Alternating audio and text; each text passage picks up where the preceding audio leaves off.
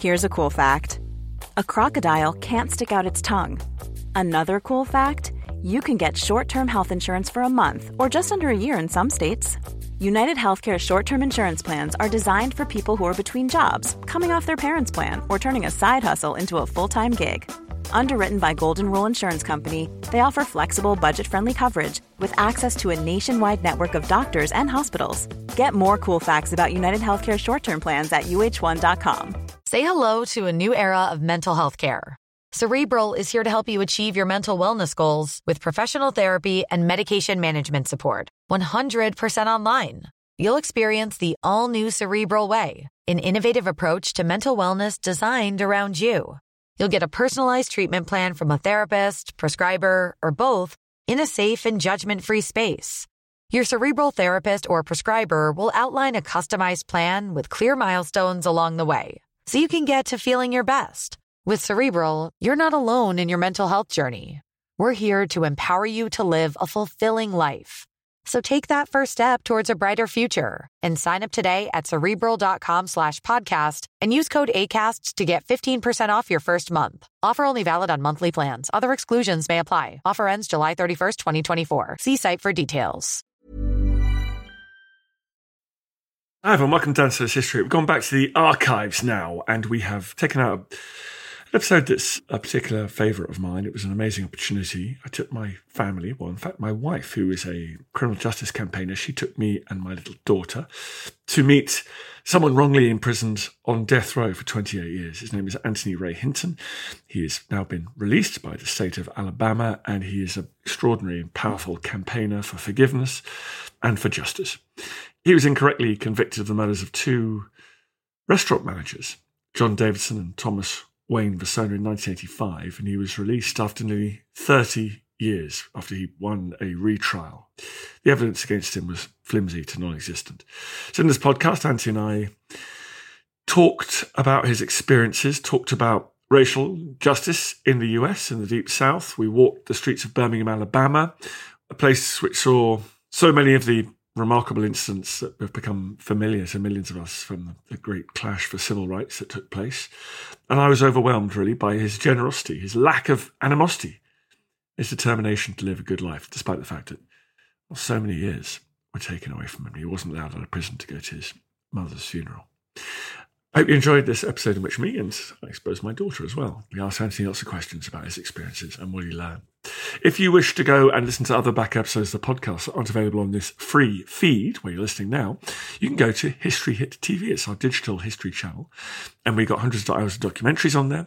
We have got thousands of podcasts on there without the ads. And for a very small subscription, you get to subscribe to the whole thing. It's Join the Revolution, folks. It's going to be awesome. Please follow the link in the description of this podcast, and that will take you right there.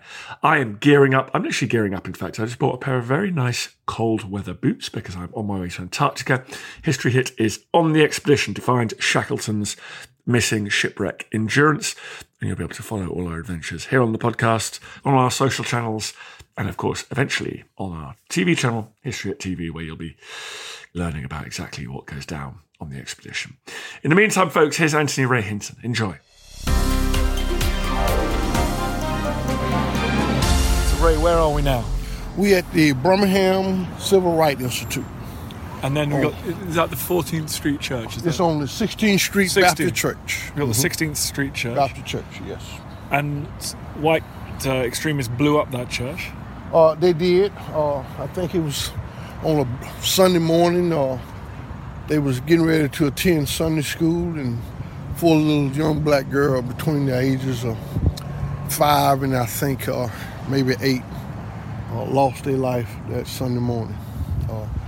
The bomb was set off by the Ku Klux Klan back in the early 60s, and that's where it was. And do you remember what was Birmingham like in that time for you growing up? Birmingham was perhaps the racist city or state of Alabama as a whole, but Birmingham was sure enough racist. We had this man by the name of Bull Connor, who was the commissioner, police chief, and he hated black people with a passion. I mean, I don't even know if hate would even be the proper word to say. He sicked the dogs on them. This is Kelly Ingram Park right here. And they set the hoses, the dogs from the fire trucks, sprayed them with water. And it was just a mess back then, the way black people was treated just because they was born black. You know. What's interesting about your story, though, is that people sometimes think maybe Martin Luther King came here and fixed it all, but you were subject to discrimination, in the years after this? Absolutely. Like the problems weren't solved. The problem is not solved, and they never will be solved until people learn that we all is God's creation. We all is here for a reason. There is no black here, there is no white here, and we might as well to try to get along here. I have never, to this day, understood racism. I have never understood what would make a human being hate another man simply because he was not born the same color that he were. I find it rewarding that we are different in ways. I mean, I can learn from you. Hopefully you can learn from me. And I do believe that this world is big enough for all of us to enjoy it together. And where all this hatred come from and why, I just don't understand it. When lots of other people come here, I come here and think, oh, this is a happy place, and Dr. King was here. And for you, is this a hollow place because you have these problems persisted and then you end up being in prison for 30 years, partly because of racial prejudice? Absolutely. Don't let this might not be 1964 and 65, and although we in 2017, racism still exists very much in this country. It exists more so in the South to me than other place that you could ever imagine. It is just done now undercover better. I often tell people that the Ku Klux Klan took off the white robe and put on the black robe. They have more power now to do whatever they want. White men of pure hatred become judges, they become police officers, they become everything to show and to become more and more hatred towards you. And now they have the law on their side because they are the law. And where back then it was just mobs of people, but now look at how black men are being killed in this country. And so to me, racism haven't went away. It's been here all along. It's just coming to full circles now.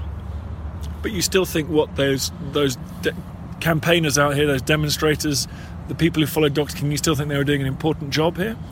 Absolutely. I mean, make no mistake about it. I think we have come a long ways. But the sad segment of it all is that we still have a long ways to go. I mean, people from other countries, they read about America. They see how you can come and make a decent living. You come and see all the good. They don't know the bad. And once they get here, they, after years or whatever, it might not take that long, they start seeing exactly the bad. You take the Mexican, you take anyone of color. They come here and after a while they is treated just as bad as the blacks are. I don't know what it's going to take, but this is not a white world. This is not a white predominantly state. We just all got to learn to get along, and we got to all learn to share whatever we have.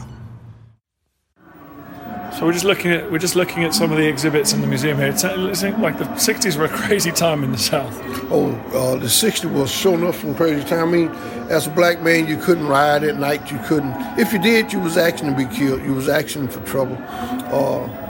Everybody thought that you was a part of third coming of the world. I mean, just being black, you could be not even involved in the pickets or the non-bus ride. Just the fact that you was black was a reason enough for the police to pull you over, kill you, beat you to death or whatever. I mean, I've never seen so much hatred than I had at the age of 8, 9, and my mom used to try to explain it to you. And how do you explain what's going on to children? All they know is how to go outside and play and try to enjoy life. But this is what was going on. And even today I ask, what was it all about? I mean, what was it so bad that the black man had to endure all of the harsh treatment that they went through simply because the color of their skin? And as Martin Luther King said, if we're wrong, then God Almighty is wrong. And I mean, He created us. And those same men that would sit there and beat you because the color of your skin is the same men that was belong to some church and believed in God and worship God and praise God. And but outside of that, I guess they felt that God made a mistake by creating a black man. And people just don't understand what black people have been through and what black people go through, and they think that we truly have overcome, but really and truthfully, we haven't overcome anything. We still have no power when it comes to equal justice. We still have no power when it comes to making decisions. All decision is made from white people. Make no mistake about it. So right there in Montgomery where the decision making is made, yeah, you have some black senators, but they don't even have a voice where they can get any kind of bill passed through. Think about it. Let's say there's 15 white men and there's 14 black men, and we have to put this up to a vote for something. If the 15 white men stay together, who wins? They vote. And this is what we have. So all the decision making, all the law that is made and created, white men make them. And so that's why I challenge people to tell me, where have we progressed in? Why haven't we got a little closer to help making decisions that is not just for black, but for everybody? All the power is still in white folks. In Alabama, you have 67 counties. 67. And you only have one black DA in 67 counties. Now you tell me what's wrong with that picture. You know. Okay, well, Ray, we're sitting in your house now. We got it on a sofa here. We got the Universal Declaration of Human Rights on the back of the sofa. That's important for a man who's been denied the most basic of rights. Absolutely. I mean, I read it daily. I think about human rights. You know, this country that we live in called America is always criticizing another country about human rights. And America house is not clean. American treat his citizen far worse than other country. It's just what I call America dirty little secret.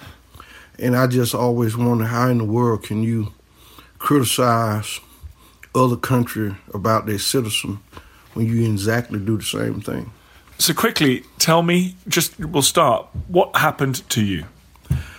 At the early age of 29, the state of Alabama had 2 restaurant managers robbed and killed, and they was just out looking for any black male they could find. I just happened to be the one they found. Came and arrested me with no eyewitness, no fingerprints, no nothing. And my mom owned an old pistol.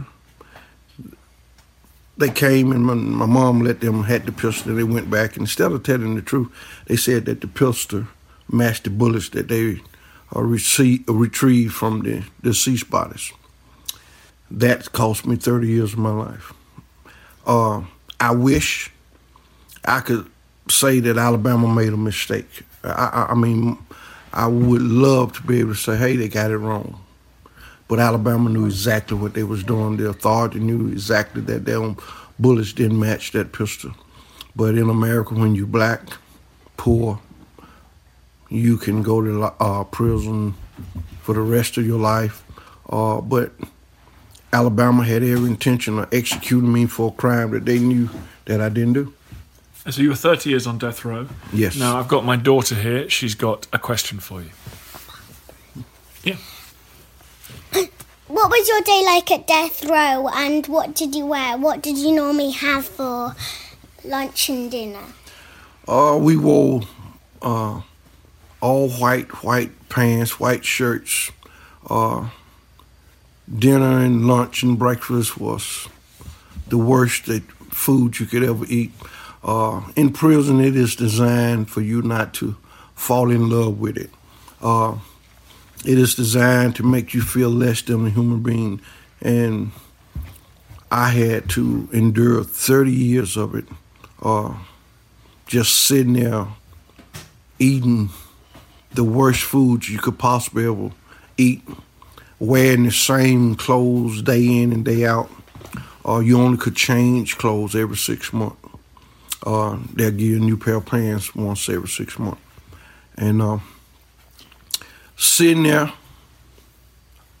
I hate to say it, but it was pure hell. That's what my day was like. Every day was pure hell, and I had to find a way to relieve myself from that hell. And so in my mind, I just imagined being gone.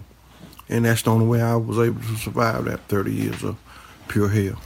And you didn't just survive, because everyone that knows you now knows that you're a particularly positive, upbeat person. So somehow you came through that experience stronger. Well, I would like to think so. You know, my enemies was trying to have me executed. And I believe that I was given this strength through my faith.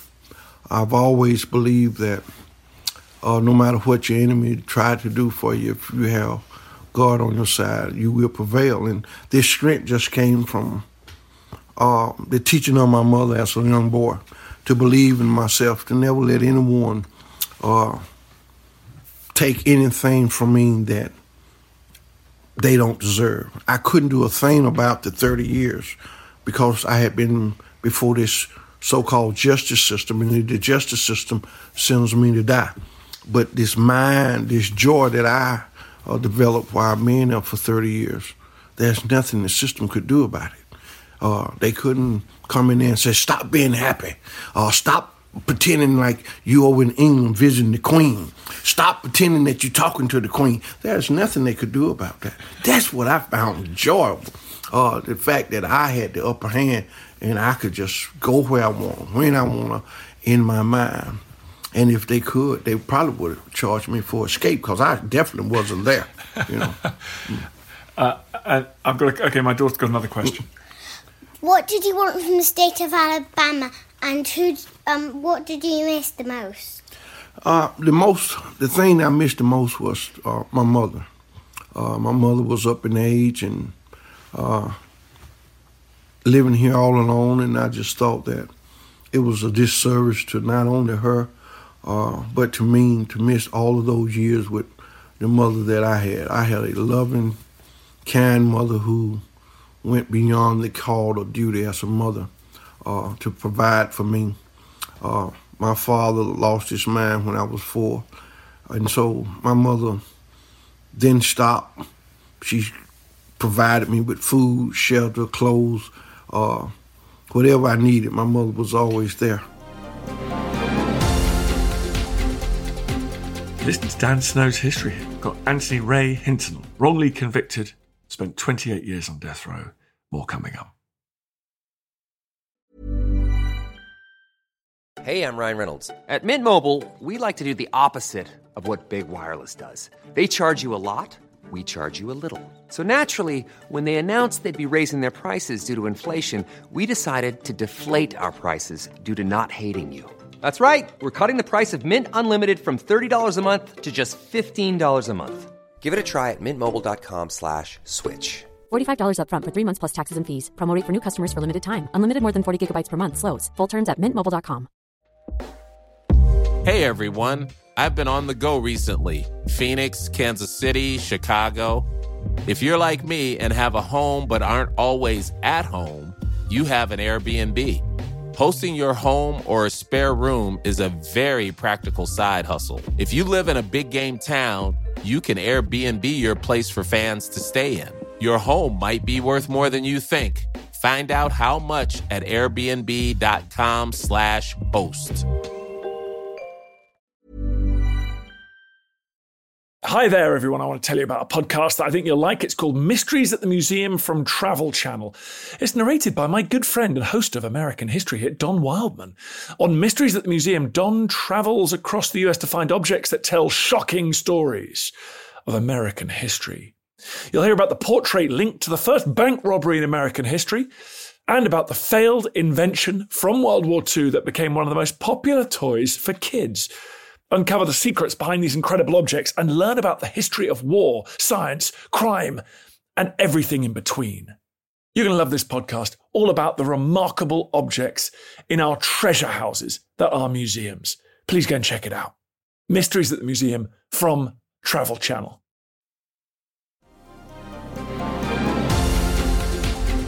So your father lost your mind because he was involved in an industrial accident, yes, working in the mines here in Birmingham, which is the great industrial city of the south. In a way, your family has been a great example of what happens to working black families here. You've been subject to terrible working conditions and industrial practices, travesties of justice, and you're a historian. I mean, What is it over the last decades, over the last centuries, do you think, that has made your family story what it is?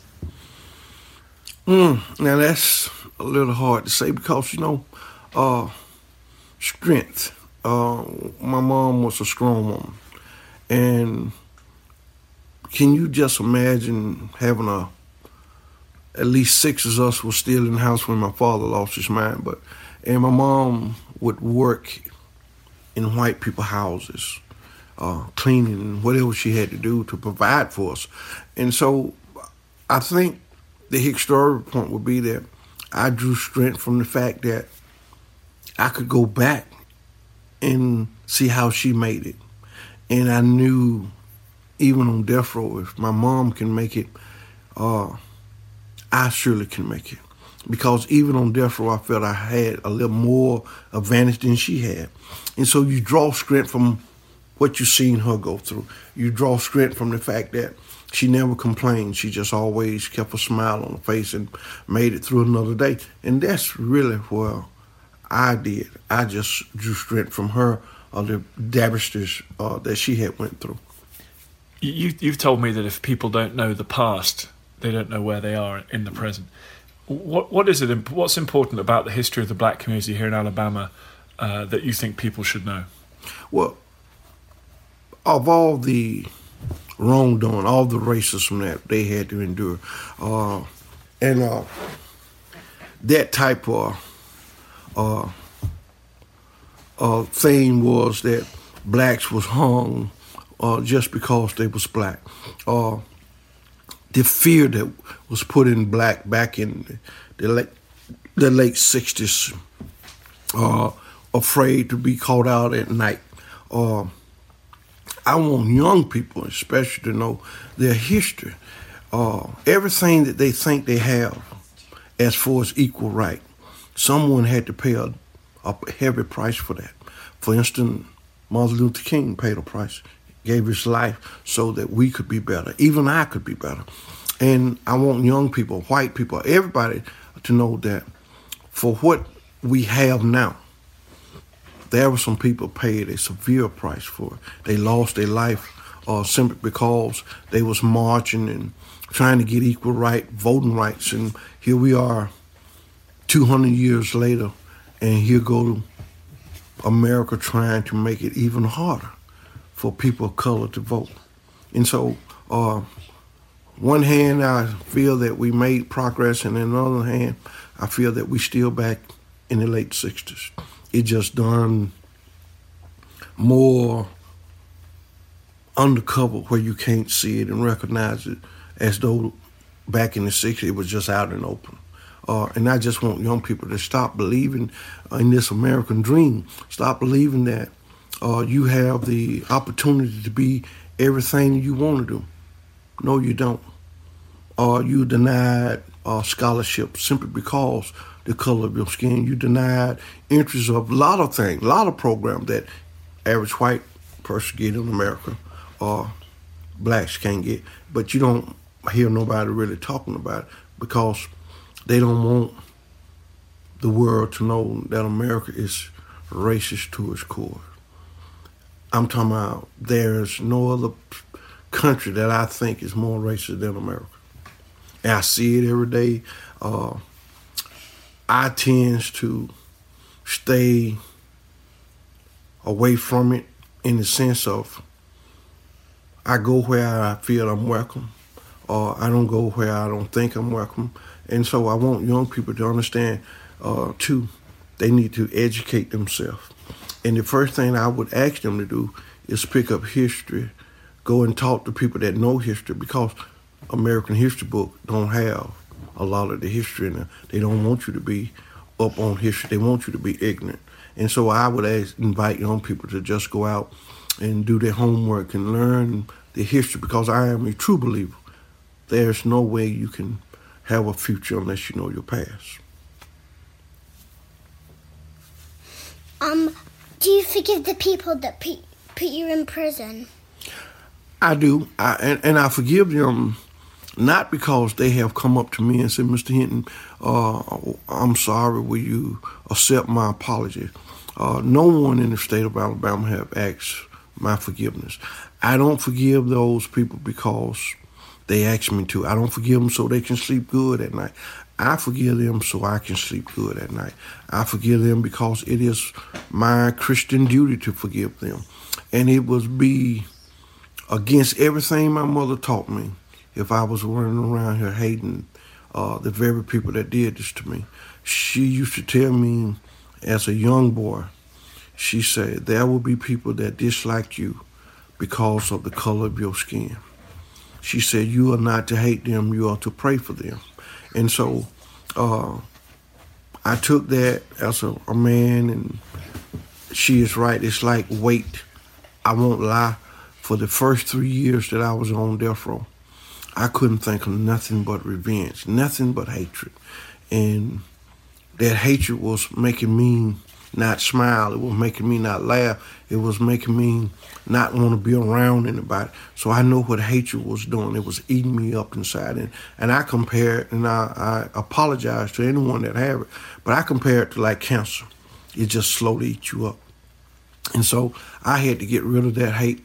And the only way that I could get rid of it is that I had to forgive the men that did this to me. I won't sit here and say it came overnight. It came in a year, but gradually it just left me. And I could feel it when it had left me. I began to smile more. I began to laugh more. I wanted to be around people again. And so it's not important to me that Alabama have yet to do what they're supposed to do.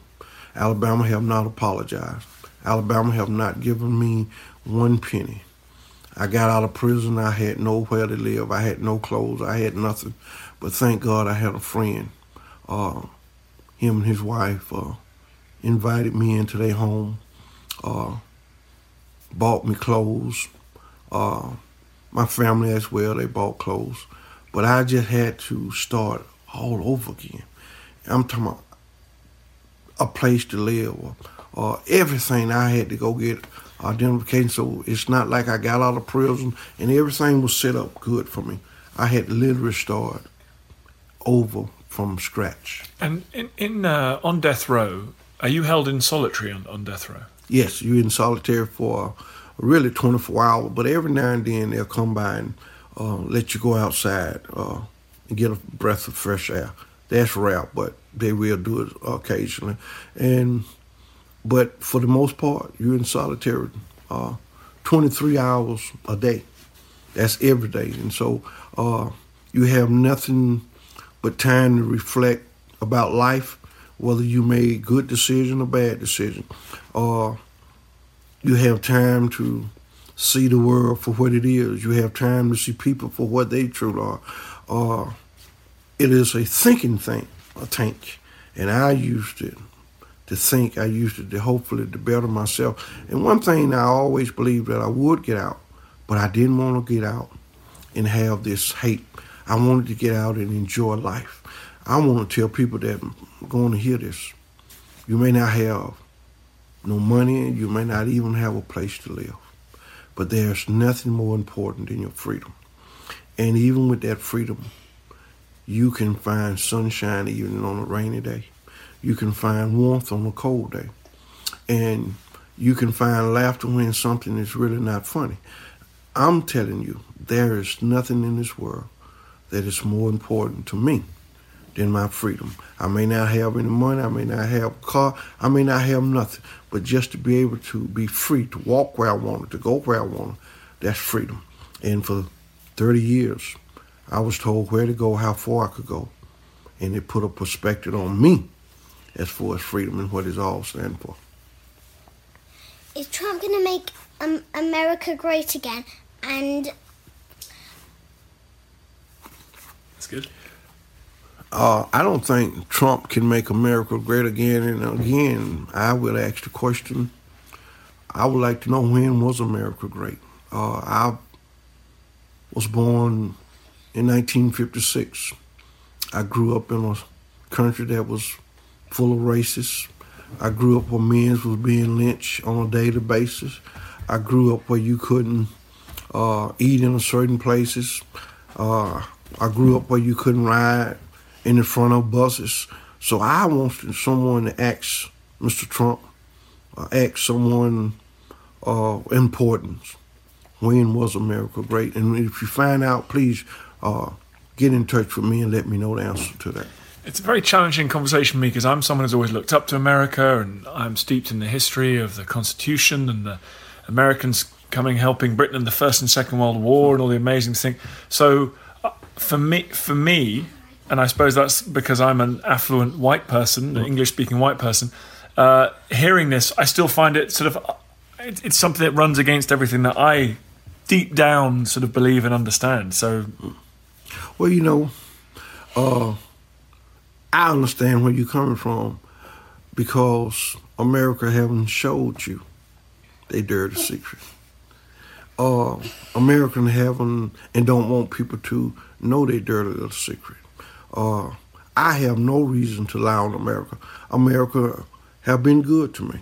America, in the same token, have been perhaps the worst thing that could ever happen to me. And so I want people to really understand something. America may put on this beautiful face, but when nightfall comes, the true America come out. The backdoor deals are made. Only the rich is make the decision for everybody in America. People of color have no say, so they have no power. And that is designed by this great country called America. America might came and helped the Brits in World War I and II, but you can bet America did it not just because they loved the Brits. They had a motive for doing it. Did you, make friends with anybody in death row when you were, in your cage?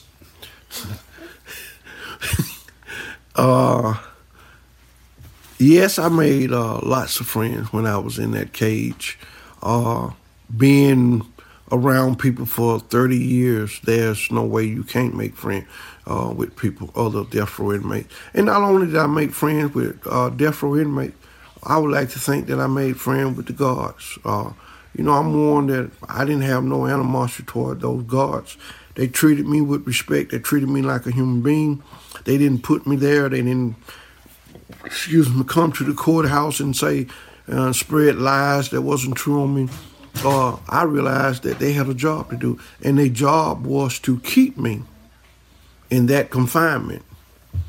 And when it was time for me to leave that prison, guess what?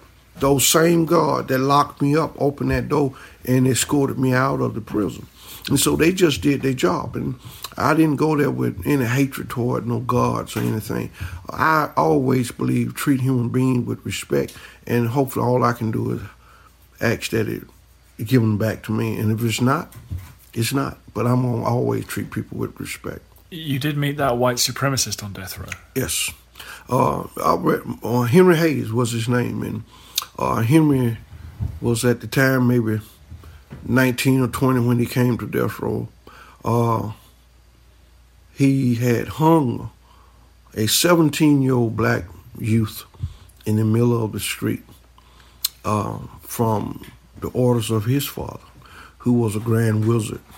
And Henry came to death row. And while he was on death row, no blacks mistreated Henry, no blacks threatened Henry at all, because they was there for crime as well. And so how can you point the finger at someone else when you're there for the exact same thing? They may not have hung anybody, but they was all there accused of killing someone. And if Hayes was still alive, he would be the first one to tell you that his mother and his father and all the clans members lied to him all his life. They told him these bizarre stories that black people was like animals. They had no feeling. They didn't hurt and they didn't cry. For some reason, we are built different than white people. And so when you feed a child at an early age, they believe that, and he believed that.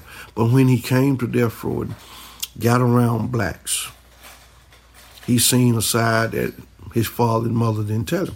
And he seen that black people cared about him. At least the guys on death row cared about him. When Hayes needed something, if someone had it, they gave it to him. And Hayes was quoted as saying before he was executed, all of his life, his mother and father and his community lied to him, but he learned what true love felt like. He learned what compassion felt like, and he got it while he was on death row by blacks. Henry Hayes left me some books in his will when he was executed. The thing that I've always will remember is that parents, regardless of how you feel, you owe it to your children to be truthful to them. And there's no reason any white person, in my opinion, can sit down and give their kids a reason to hate anyone, especially black people. Black people have did everything they've been asked to do in this country. They fought for this country, and yet they are still treated like third-class citizens in this country. Well, your book is published. What's it called? It is called The Sun Does Shine. Sun Does Shine, a remarkably optimistic title that I think reflects the incredible positivity and lessons within the book. Good luck with it all, Ray. See you next time. Thank you, and may I say hello to the Queen. I should say, everyone, the Queen, you developed a relationship with the Queen whilst you were on death row, didn't you? I did. The Queen saved my insanity, and I would love one day to just say thank you. And she probably would look at me if I could say thank you, and she probably would say, what is he talking about? Thank you. But, I developed this fascination that I escaped mind-wise and went to the palace, and the Queen and I had this beautiful, lovely conversation for hours, and it was one person helping another person, and so she will always be a part of someone that I give credit for helping me do those 30 years. Without her, I don't know would I've been able to do it. I think if you met the Queen in real life, she might just know exactly what you were talking about. I would hope so, but again, I would love to say thank you to her. But if somehow someone can get her a message and just tell her that she helped me and didn't even know she was helping someone. I feel the hand of history upon our shoulders. All this tradition of ours, our school history, our songs, this part of the history of our country, all were gone and finished. Thank you for making it clear that this episode of Dan Snow's History. I really appreciate listening to this podcast. I love doing these podcasts. It's a highlight of my career. It's the best thing I've ever done. And your support, your listening is obviously crucial for that project. If you did feel like doing me a favor, if you go to wherever you get your podcasts and give it a review, give it a rating, obviously a good one, ideally, then that would be fantastic, and feel free to share it. We obviously depend on listeners, depend on more and more people finding out about it, depend on good reviews to keep the listeners coming in. Really appreciate it. Thank you. Thank you for listening to this episode of Dan Snow's History It. Please follow this show wherever you get your podcasts. It really helps us, and you'll be doing us a big favour. Don't forget, you can also listen to all of these podcasts ad-free and watch hundreds of TV documentaries when you subscribe at historyhit.com/subscribe. As a special gift, you can also get your first 3 months for just £1 a month when you use code DANSNOW at checkout.